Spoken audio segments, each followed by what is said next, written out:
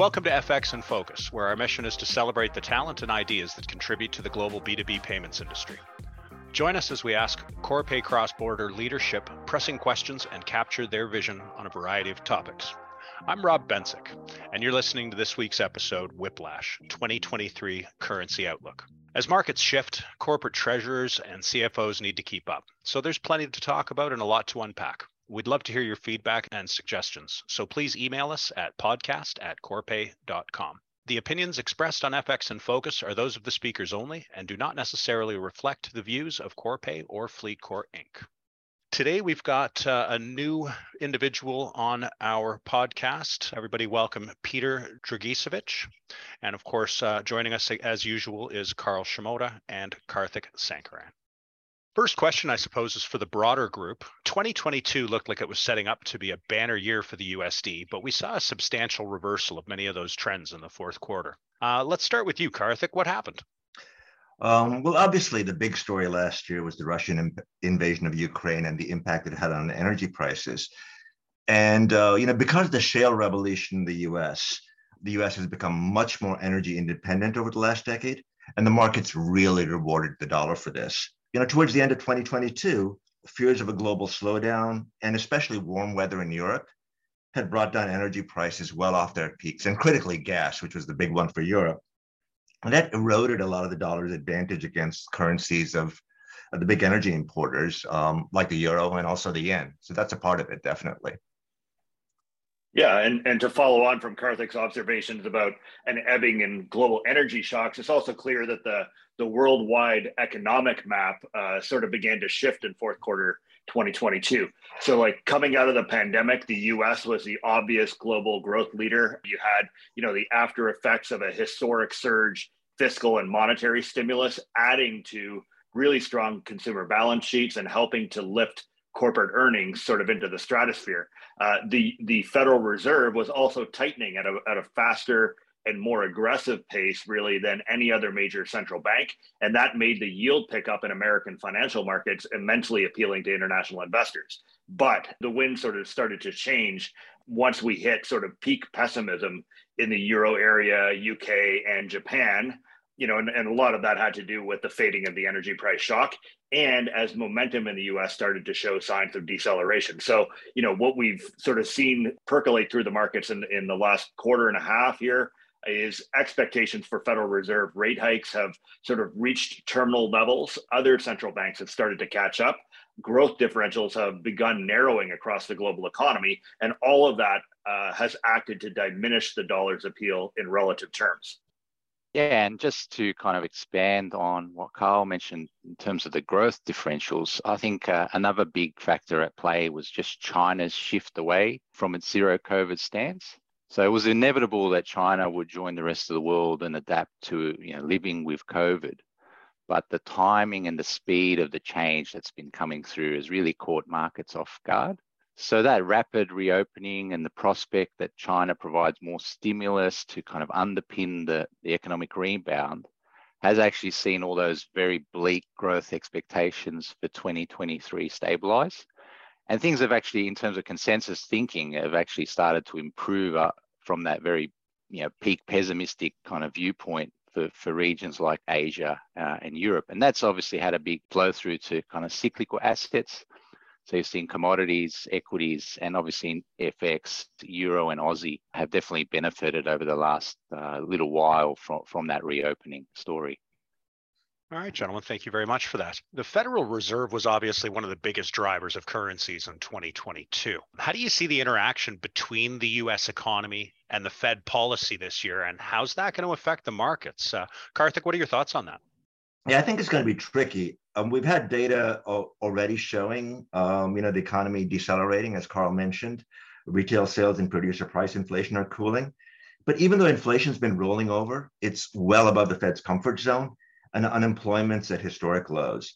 So the Fed has a dual mandate, and from their point of view, they're still far above their inflation mandate, and they think they've kind of oversatisfied their mandate for maximum sustainable employment. So I think the pace of hikes is going to slow, but even so, we could still get 50 or maybe 75 more basis point hikes. But the real issue is not so much where the terminal rate is, we have to take them really seriously, I think, when they say the bar to cutting rates anytime in 2023 is really high. Only way I think we get rate cuts this year is if we get a really sharp slowdown. And that's not good news for the market. The other thing to remember, I think, and they've made this clear, is that they're scarred by what happened last year when inflation rebounded after it fell. And I think that's going to add to their determination to leave rates at their peak for a while. They're also scared of repeating the 1970s, where it's kind of stopped going inflation and rates. So I think the bar to actually cutting rates is much higher than the bar to pausing. Another thing that kind of worries me is their outlook for growth and employment seem inconsistent. They see growth this year at 0.5%, but they have unemployment at year end going up more than 1% from now. And we've never had that much of an increase in unemployment without also seeing a recession.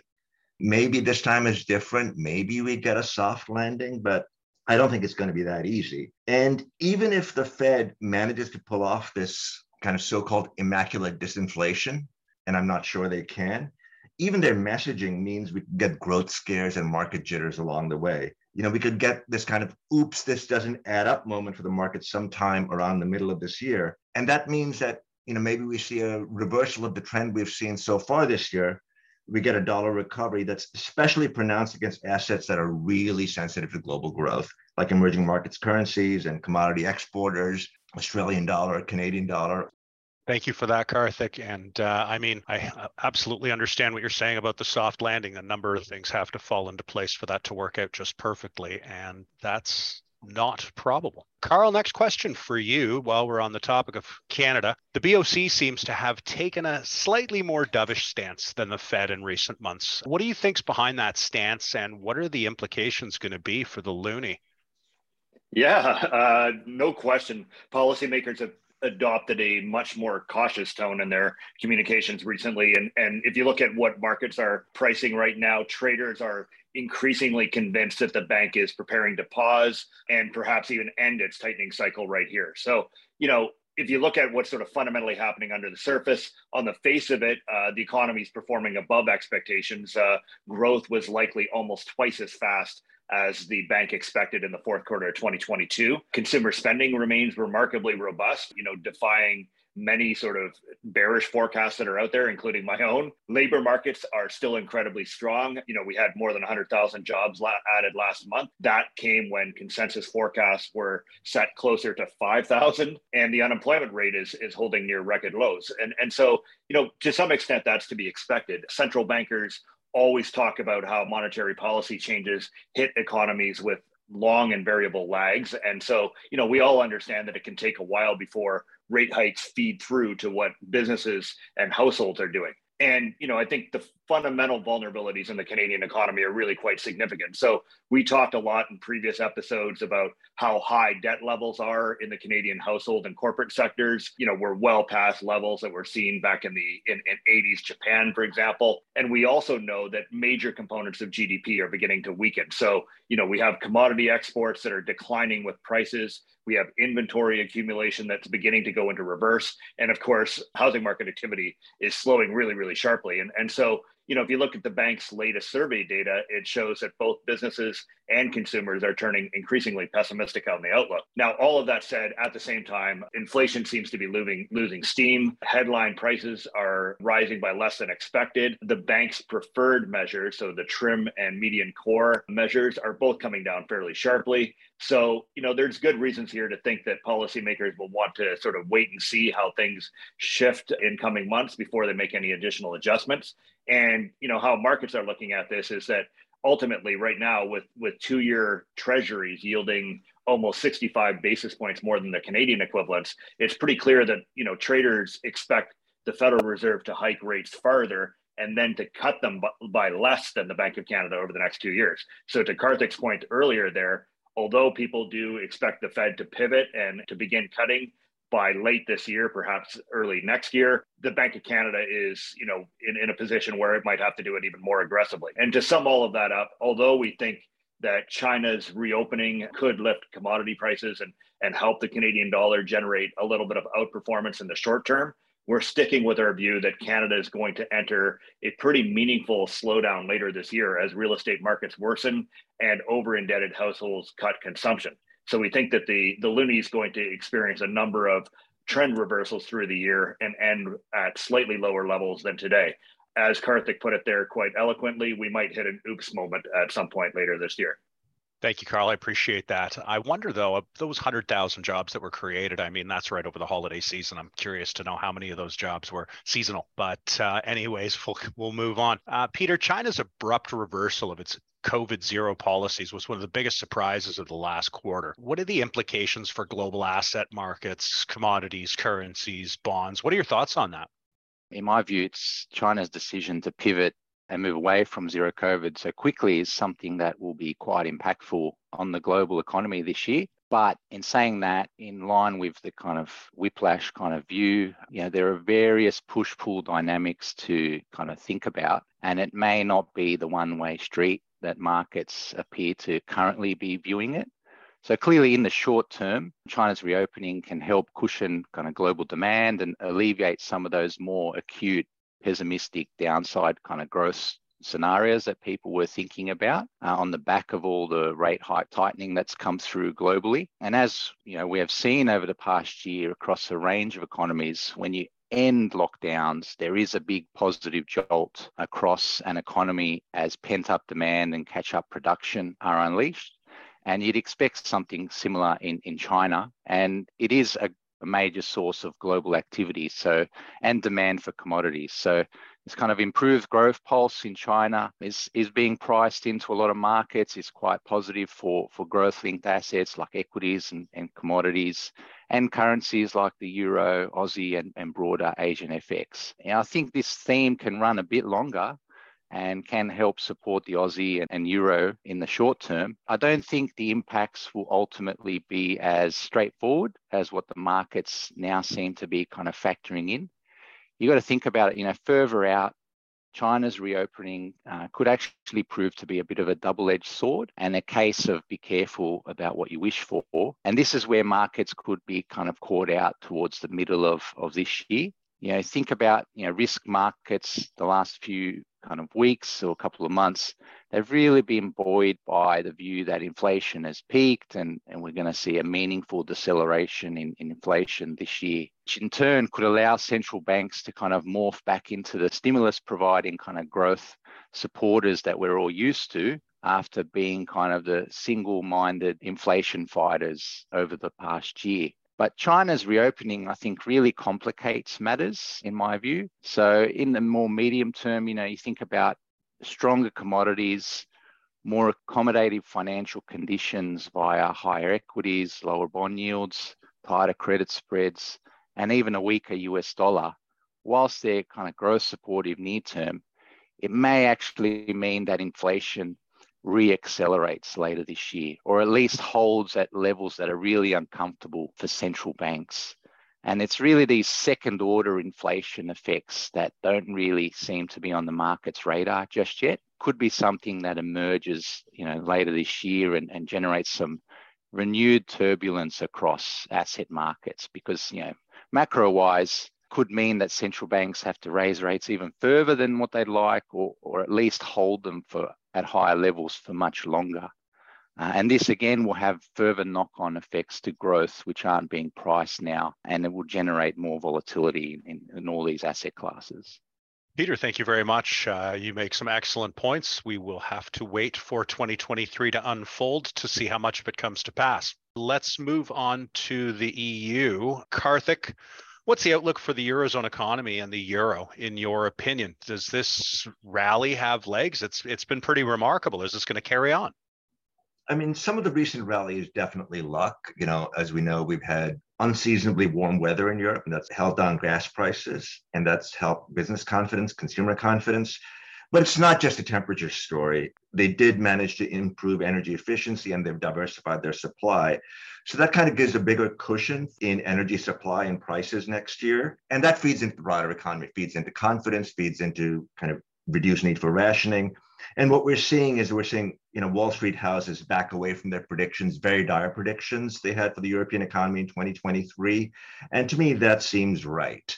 Now, in keeping with the theme of whiplash, I think we are going to have some twists and turns, but I want to focus right now on there should be more important things that are happening to me in Europe that are really much bigger shifts. And I'd say that, what we're seeing over the course of the last 3 years in particular is just a steady increase in the resilience of the Eurozone, beginning with the pandemic and continuing with the Ukraine war. There's been increased cohesion, much more use of pan-EU fiscal measures. And one of the interesting things that's happening now is that the Commission is looking at revamping the Stability and Growth Pact. So you won't just have the pan-EU funding, but also measures to allow single governments more fiscal room, particularly for investment. And like everything in Europe, it's going to be tough negotiating, but I'm optimistic that we'll get some results from this. And one of the reasons is just because of what's happening with US policy. The Biden administration is pushing pretty aggressive local content and subsidy measures to reshore in the US. And I think there's going to be a European response. And what that translates into in terms of how the Eurozone has traditionally operated and what it's transitioning towards, I put this as the EU is offering its members economic carrots and not just sticks. If you think about the last decade, I think there's something even bigger happening here, which is if you put fiscal policy back in play in the Eurozone as a tool to manage the business cycle, it changes the overall macro dynamic. For the last decade, the Euro area has basically run tight fiscal policy, loose monetary policy, and it's been pretty happy with Euro weakness. That's changing, and I think that's a really big shift. Fiscal policy is getting looser, monetary policy is getting tighter, and governments and the ECB see a weak euro as a problem, not as a growth solution. So all of that, I think is part of my longer-term euro positive view. But in keeping with the idea of whiplash, there's definitely going to be some twists and turns along the way. Some of those could come from worries about a recession in the US. Some of those could come from this dynamic with global inflation resulting from a Chinese reopening that Peter mentioned. So I'd say maybe some hiccups in the rally over the shorter term, around the middle of the year, which we all seem to think is where the trouble will come. But I'm optimistic over the longer term. Karthik, thank you. Appreciated your comments about the EU having now more carrots for its members, not just sticks. Speaking of sticks, we're going to move to Great Britain. And Carl, this is for you. Sunak, his elevation to PM, it's given the pound a breather. We can all admit that and agree with it. Is the worst over for the sterling, or is there more trouble on the horizon? Yeah, it sure does feel like the moment of sort of peak pessimism on the UK has passed. And it's very clear that a big part of the pound's outperformance in the last few months comes down to the change in leadership. What they called the moron risk premium that was assigned to British assets under the Truss administration has largely been wiped out. And, the new leadership, Rishi Sunak and Jeremy Hunt, are seen as having sort of a less ideological, more realistic approach to setting policy. So, if you sort of take a step back from that, to some extent, the Tory party's previous illusions about being able to sort of eat your cake and have it too have been demolished in recent months. And so, that sort of folds into other shifts in the political landscape. Investors are now betting on a much more pragmatic relationship with the EU. Polls are showing that citizens increasingly regret the Brexit decision. So, politicians are being pushed toward taking sort of a more compromising approach. And, this is folding into sort of an improvement in the outlook for cross-channel trade. So, more access to European markets, less paperwork and regulation in terms of moving goods across. All of that could, bolster the UK economy in years ahead. And at the same time, you're also looking at an improvement in the pound's fundamentals. So domestic demand remains surprisingly strong. The current account deficit is shrinking as energy prices fall. And you have rising wage demands that are, really sort of pushing upward on inflation and keeping the Bank of England on a tightening trajectory.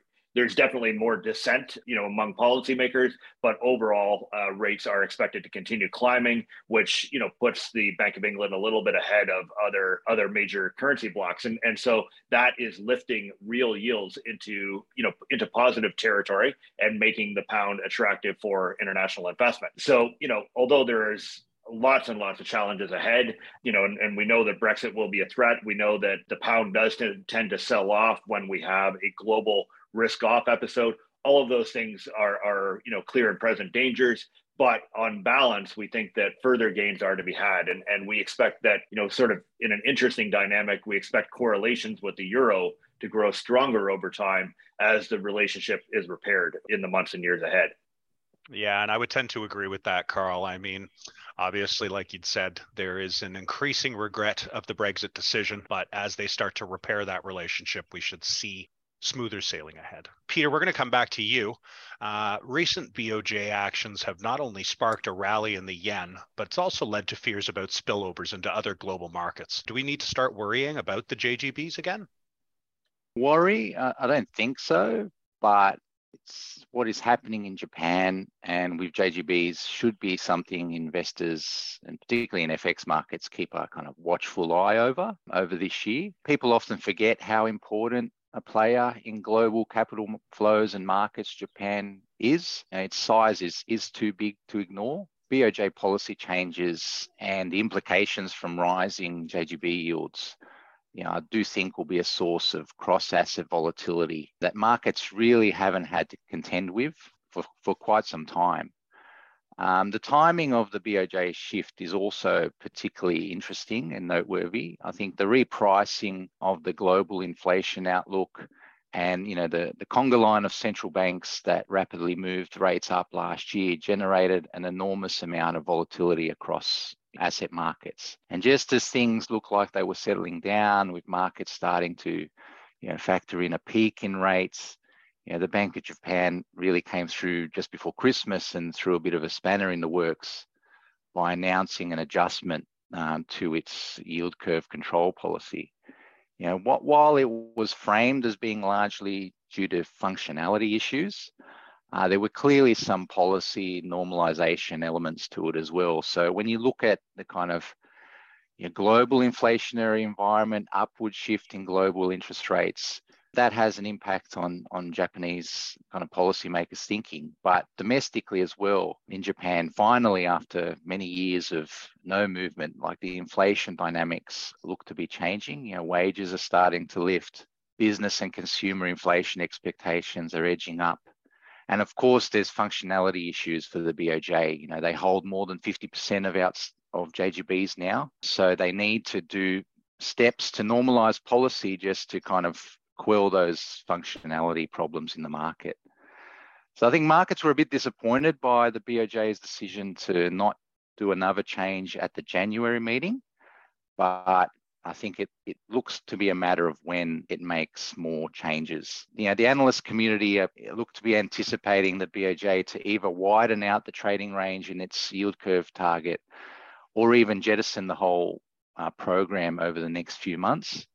And I think it's particularly more likely once the current Governor Kuroda steps down in April. So this sea change in BOJ policy really just points to more volatility in bond markets and the upward bias in kind of JGB yields likely to continue for a number of quarters.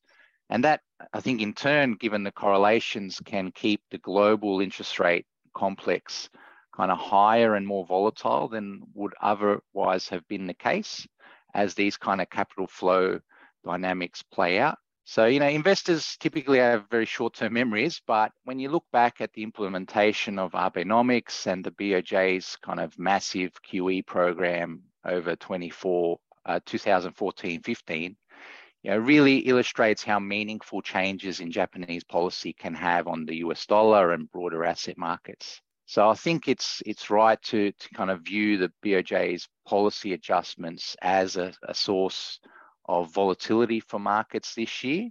And it definitely wasn't something people were thinking about up until the change in December.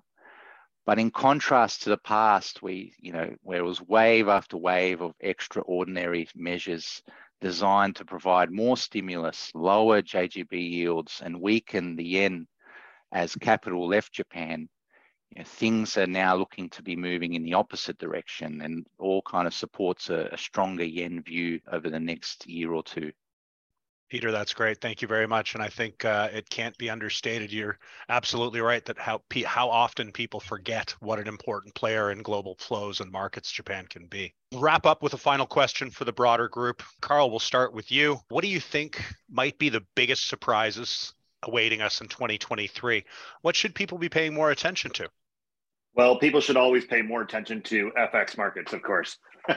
But I think, the biggest surprise could be just how bumpy things get. Markets are overwhelmingly positioned for a world in which US consumer demand weakens, the economy slows, the Federal Reserve moves onto a more accommodative footing. But if the last few years have shown us anything, it's that we're not experiencing a normal business cycle. I wouldn't be surprised to see a couple of false dawns and sort of market panics play out in the months ahead as businesses and consumers struggle to reconcile what will still be very deeply contradictory fundamentals, and as investors question some deeply held assumptions, things like the Fed always cuts rates when they see signs of softness in financial markets. Either way, the nature of currency market volatility is likely to be very different. The clear-cut trends, like dollar strength, euro weakness, et cetera, that dominated in 2022 are now gone. And we're looking at a situation in which we're very likely to see a series of really rapid overshoots and reversals as bullwhip effects play out in the economy and markets. And to some extent, I think we've seen some of that already this year, but there's more to come. And so the key thing here is not to trade the markets as if they're going to trend in a nice linear way, and to ultimately understand that the trading ranges could widen out and could be extremely erratic through the year ahead. That makes sense. Karthik, what are your thoughts? Yeah, it's funny that Peter mentioned investors with short-term memories. I'm struck by, I think that's true, but I'm also struck by something which might be a misplaced long-term memory. And that's because I'm thinking about these debt ceiling shenanigans, which seem to be starting up again in the US, particularly with the Republican House. And I'm wondering if the market might be a little too complacent about this. People remember that S&P downgraded the US in 2011 around something like this. And then both the dollar and treasuries rallied. I think the world has changed a little bit in some respects since then. One is obviously, the freezing of Russian reserve assets, which seems to have raised some eyebrows among other substantial reserve holders, dollar reserve managers, including China, the Gulf. I don't want to go too far with this. There's a lot of end of the dollar system type stuff, dollar apocalypse type stuff that's out there. I don't subscribe to that, but I do wonder if might be complacent to think it's going to be exactly like 2011 all over again. Yeah, we saw what happened last time with that, and it wasn't pretty. I agree. Peter? Yeah, I think really just touches on what we've kind of been discussing and really piggybacks on what Carl mentioned. So I think the markets, in terms of their kind of positioning now at the moment, they seem a bit complacent in terms of the risks around inflation. And a lot of that is due to the kind of, I think, the short-sightedness around the China's reopening. So the double-edged sword relating to China's reopening that I mentioned earlier, I think can garner a bit more attention and surprise markets later this year. So, positive growth story is currently getting all the attention, but stronger demand coming out of the world's second biggest economy, less restrictive financial conditions from this renewed bout of optimism, and a weaker dollar can have kind of inflationary consequences. It can quickly scuttle expectations that inflation is miraculously going to decelerate back down towards central bank's target later this year, and they'll be able to cut rates and provide growth support very quickly. And this is particularly the case, I think, for the US, where a weaker dollar generates higher import prices at the time when services inflation, because of very strong wage growth, is still present. So, central banks like the Fed, I still think may be forced to do more rather than less. They're very attuned students of history, and they don't want to repeat the mistakes of the 70s. Or at the very least, they'll need to hold rates in restrictive territory for longer. So that bar to cutting rates is quite high, which the markets aren't kind of factoring in. So, repricing in bond markets later this year could happen again, and this will cascade into kind of growth assets and generate intermittent bouts of FX volatility. So it's not going to be a kind of straight line story as what we saw last year. Well, thank you, Peter, and thank you all for being on the show. Folks, our guests have been Peter Jurgacevich, Karthik Sankaran, and Carl Shimada. I'm your host, Rob Bensick. Thank you for tuning in to today's episode. If you want to keep up with more news and views, make sure to subscribe wherever you're tuning in from. FX in Focus is a podcast written and produced by Corpay, a FleetCor company. The opinions expressed are those of our guests and do not necessarily reflect the views of Corpay or FleetCor Incorporated. To submit questions or comments or to recommend a topic, please email us at podcast@corpay.com.